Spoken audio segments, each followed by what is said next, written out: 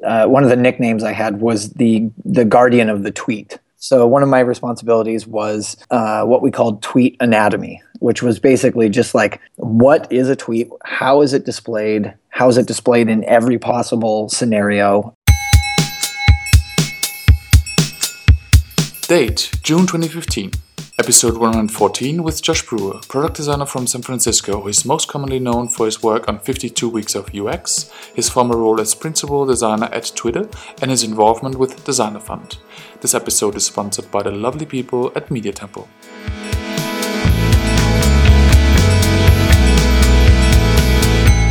What can you tell us about your time at Twitter? How did you start, and what would you describe as your legacy there?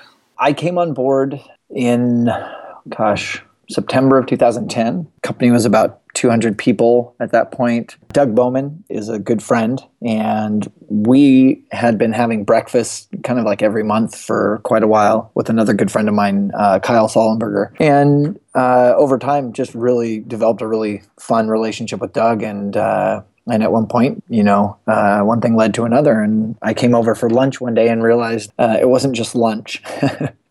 And so it was a no-brainer for me. I love Twitter, the product, and I really admired Doug, and the opportunity to work together with him to grow and build Twitter was an absolute privilege. And as far as what I think, my role there, initially, I was actually hired on to design the first events product, which we never actually ended up shipping, in part because the technology that we needed to kind of like provide the right experience just wasn't there yet, and in part because the initial concept for that product really was designed at the wrong end. We were designing for the kind of like Super Bowl and Grammys use case, which doesn't scale backwards down into smaller use cases. So we advocated for like, hey, let's figure out how to do this from the bottom up. And to Dick Costolo's credit, he agreed and empowered us to put the brakes on that thing and kind of refocus on the core elements that would make a great product, such as photos and better trends and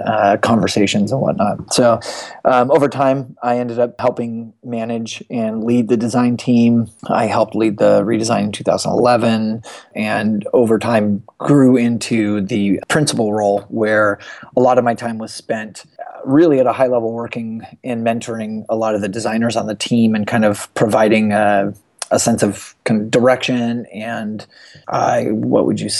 helping reinforce the vision for where we could go. I was also really fortunate to get to work with our heads of product and heads of engineering in like the longer term vision of where we could take the product.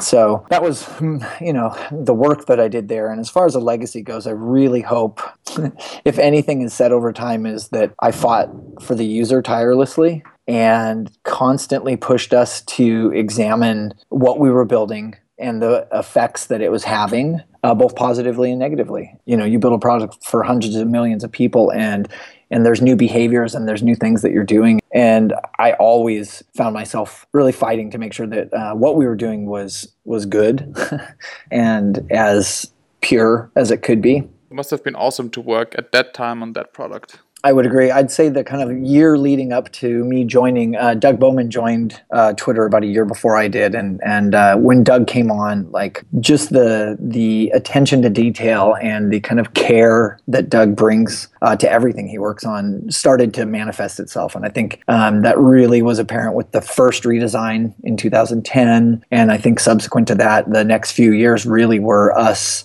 refining and honing and building the foundations of something that could, stand the test of time. But you're right. It definitely felt like a pretty awesome little era for a little while there. I can definitely say the first year to year and a half that I was there was an absolute rocket. It was redesigning that entire product was a monumental task, and the amount of time that we did it in was just Herculean. And at the same time, it was, I wouldn't have chose to do anything else. So I feel like today there's so much left of what you guys created at that point. I think so. There's tremendous amount of the core building blocks, if you will, that have still held up. I always consider that a good sign. 5-6 years is a long time for those core building blocks to survive, I guess. Yep. I do still think, though, there are so many more things that could be done. And there are so many great ideas that people inside of Twitter have had throughout the years that never saw the light of day that, I still kind of secretly cross my fingers and hope somebody's going to find one of these old projects and decide that, wow, this is actually what we should be doing and bring some of them back to life. But, who knows? It's a big, giant company now, and they've got shareholders they're accountable to. And, it's an amazing product, and it's also crazy just to think about it being a public company and it having, I don't even know, I think they're at like over 3,000 employees. It's just such a different beast than it was a few years ago.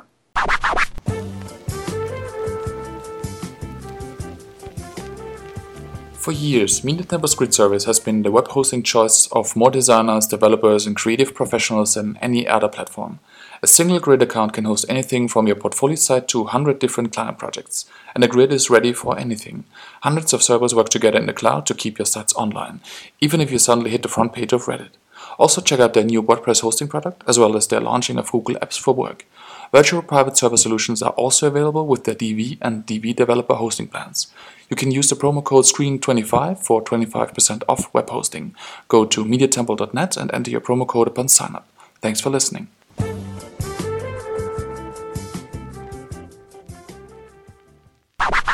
Can you talk a little bit more about your responsibilities as principal designer at Twitter?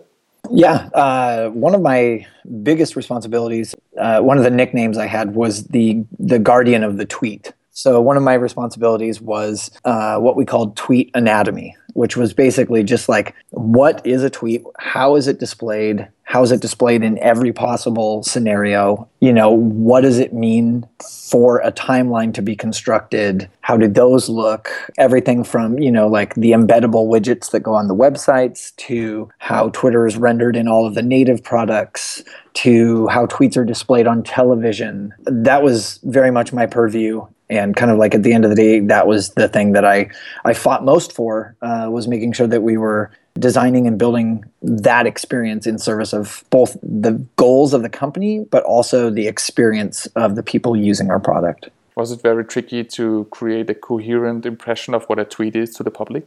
It took time, but it became very clear. And part of it was that we built a system, and there was really it was very clear how these things related and how you could display them and what they kind of at a glance, you could tell if something was a tweet. And that I felt like was a success of the system that we implemented. What was it like to work at Twitter? What was cool and not so cool maybe about your time there? What was cool? The people. The people were amazing. Tons of just absolutely brilliant, passionate people. I think one of the funnest things was there's a number of people that you get into, what do you want to call it? Ideological differences, and have, arguments or difference of opinion. But at the end of the day, everybody who cared obviously had an opinion. And so it was an amazing environment to really, if you were able to be open enough and to listen, you would find sometimes that, somebody might be coming at something from a completely different angle. But if you could put yourself in their position and really listen to what they were doing, sometimes you uncovered a thing that you had totally missed. And, early on, especially when I first arrived, I think there was a lot of the people that were there because they believed that Twitter could change the world for the better. That by bringing a global real-time communication system to the mass population, we would increase the ability for people to communicate, to relate, to discover new cultures and new people. And you can argue whether or not that was successful, but there definitely was a really strong kind of belief early on at Twitter. Delusions maybe too? I think disillusionment came a little while later. I don't know if it was delusional. Anything that big and that audacious kind of has some element of delusion to it. But I would say that over time, I think some of the frustrating things was really a lot of it, in retrospect, comes down to the company growing as fast as it did. In 3 years that I was there, we went from 200 people to over 2,000 people as employees. We moved offices twice. We I think we had 2 CEOs, 3 heads of product, and 4 heads of engineering, I think, in the time that I was there. And so, the organizational churn and growth and just like massive acceleration of everything, that doesn't come without some pain. And, a lot of it was trying to figure out how in the heck to keep everything moving and keep moving forward and keep the, if you will, keep the ship upright. So, some people really enjoy big companies and some people don't. And for me, I don't dislike them, but I certainly miss the small team, really just kind of like close quarters, a few designers and a few engineers just heads down building things together. That's my sweet spot. And, part of the reason why I ultimately ended up leaving. Do you think maybe there would have been a way to keep Twitter as a company smaller? Not really. In order to build a product like that and to build the infrastructure and to grow the user base as big as you need to be able to sustain and support something like that, you have to go big and you have to go hard really fast. I think you could have done it with less people, yes. I always point at Instagram's a great example. There was 12 people that built that thing.